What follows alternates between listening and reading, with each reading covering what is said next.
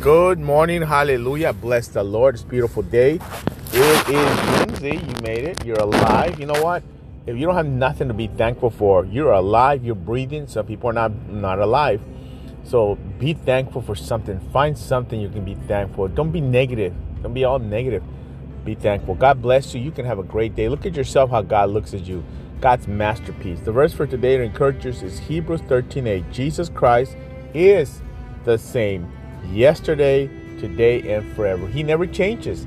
What he said then, he did then. What he said he would do, and he will do now.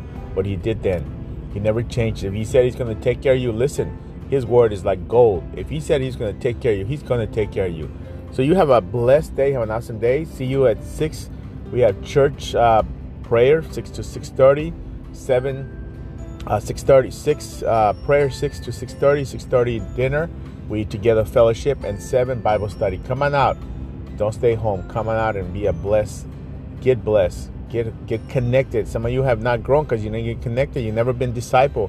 You became a Christian, but you don't even know basic. You don't read your Bible. You don't give tithe. You don't tithe to the Lord. You give your offerings.